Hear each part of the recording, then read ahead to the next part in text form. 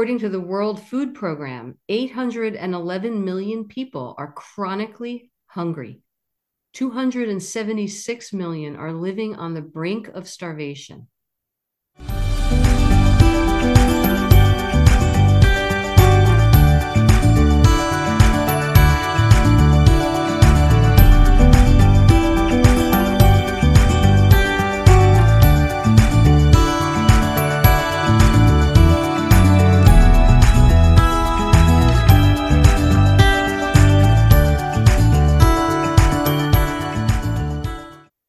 Hi, welcome to the Shrinks on Third, our psychology and social justice podcast.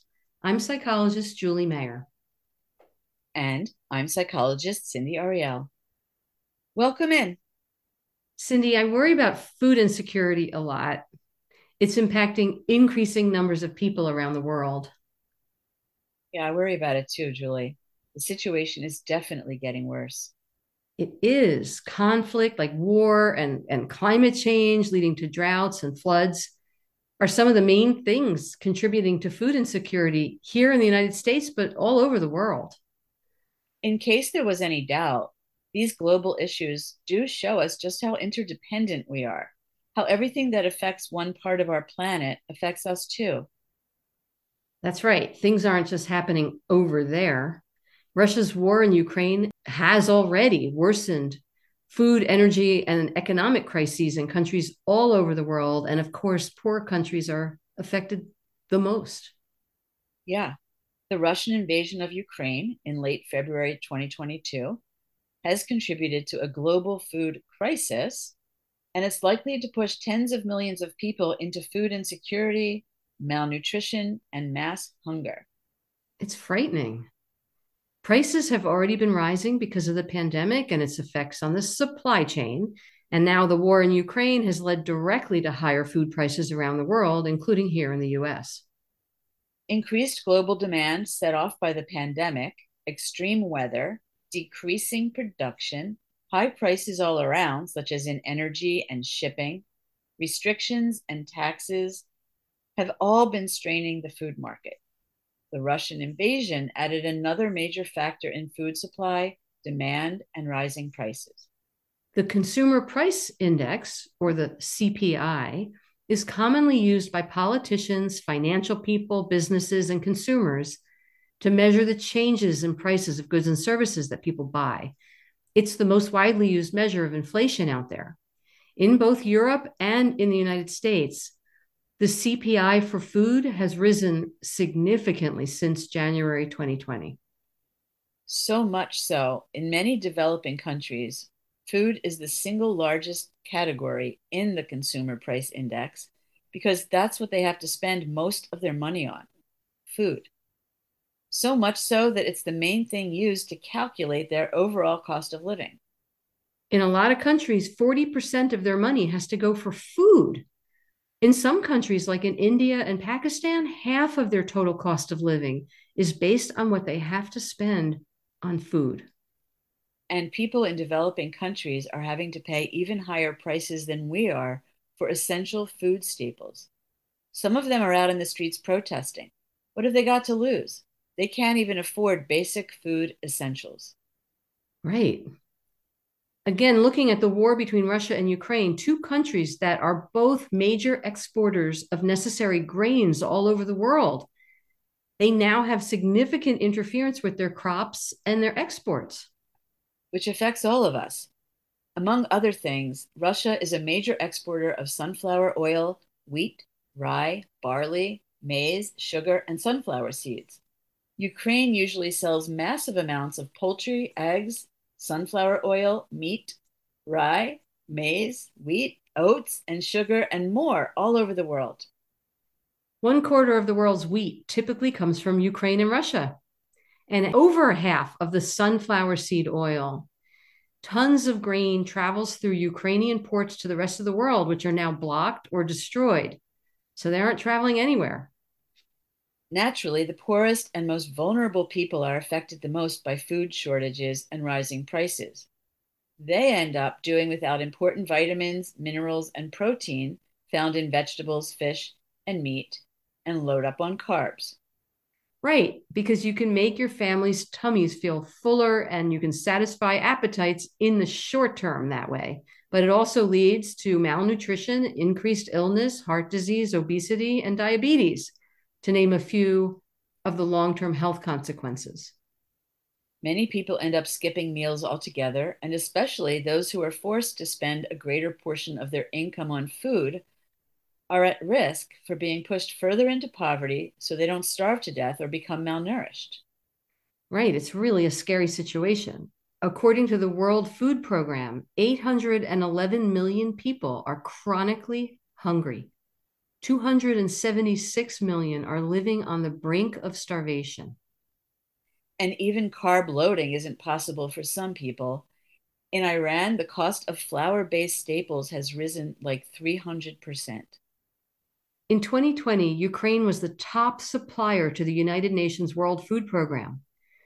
That's the world's largest humanitarian organization working with food insecure populations worldwide. Right, Julie. But as the war continues, there's more and more closures and damages to places like railways, roads, and ports. Crops from this year will also be affected because they won't be able to harvest them, store them, move them, or ship them. And Russia is blocking some key areas of the Black Sea, and many European countries are blocking Russian ships from passing through their ports. Those actions are aimed at putting restrictions on Russia, but also keeps important and much needed Russian exports of grain and such out of places where people need them. Yeah, not being able to get enough wheat could really prove devastating. I think it already has.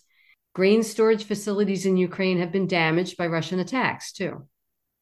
Some people think Putin is just trying to affect Ukrainians by damaging fields and farms and storage facilities and ports, but intentionally or not, probably intentionally, these Right? actions are negatively affecting food security all over the world. This is my personal opinion, but I think Putin wants everyone to suffer if he doesn't get his way. Mm. By attacking Ukraine, Putin is selfishly causing a whole chain reaction of events leading to this increased food insecurity. I'm sure he doesn't care, or maybe is happy, that he is causing illness and death in many places other than Ukraine. It is completely frustrating to watch. And of course, people living in poverty and in countries dependent on food imports are most at risk of suffering from the food inflation crisis. Right. Future COVID-19 lockdowns are going to continue to affect the supply chain as well. Scarcer goods and increased shipping and taxes will mean continued higher prices. And higher prices affect poor people the most. And around we go again. Totally unnecessary and seemingly never ending.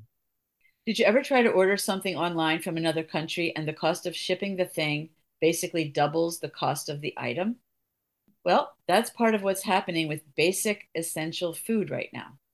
So, with food prices continuing to rise, countries are trying to protect their own by limiting exports and trying to stabilize prices within their own countries. Right. Over 20 countries around the world have imposed restrictions on food exports to try to mitigate damage and make sure their own citizens are fed and can stay nourished. Which, makes sense. It's understandable, but it's also contributing to the global crisis.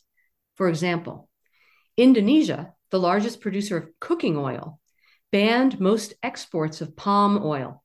India banned the export of wheat because a heat wave there ruined crops and there wasn't enough harvested. So the effects are felt around the whole world. Right. And here's something I didn't think of. Not having enough grains also affects whether or not we have enough energy. Grains and vegetable oils are major ingredients in biofuels, which are in very high demand right now because so many people are rightfully looking for alternatives to fossil fuels.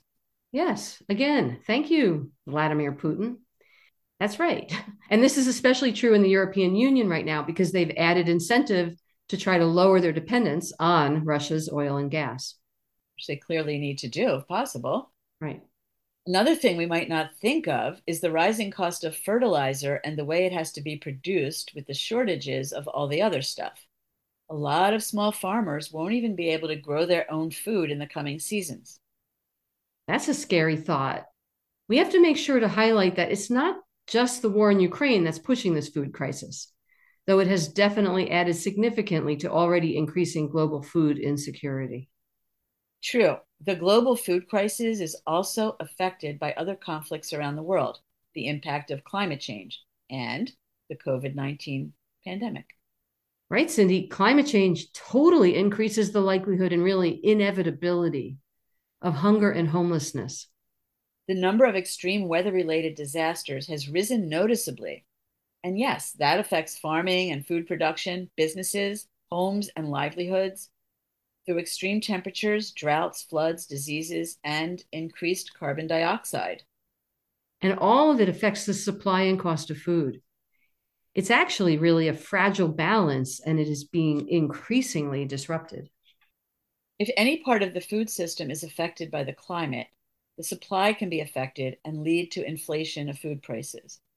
Crops can be affected by too much heat, too much or not enough rain. And fish can be affected too by pollution and increasing water temperatures. Livestock are also impacted, which affects the quality of meat and dairy products that the livestock produces.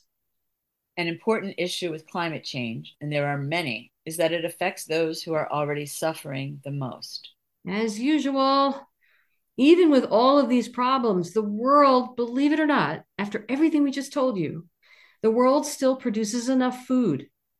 The United States produces enough food for everyone who lives here to have enough. And beyond. Mm-hmm. We need to take responsibility and focus more on climate justice. That's right, Cindy. Climate change is already having pretty terrible impacts on how people live all over the world and their food supply. We all need to be climate activists and do whatever we can to support the efforts to reduce and halt climate change. The communities that are hardest hit are also communities that contribute less to the overall problem. Poor people don't have a big carbon footprint. Right. It's people who can afford it who have the cars, who keep their heat and AC turned up, who in general have the biggest carbon footprints. Right. It's so unfair that it impacts people that don't even have those privileges more than it impacts the people with the privileges. Mhm. People in poorer communities pay the price because they can't pay the price of food and other essentials after the prices are driven up by all of these causes, including the behavior of others. And by others, I mean mostly people in the United States.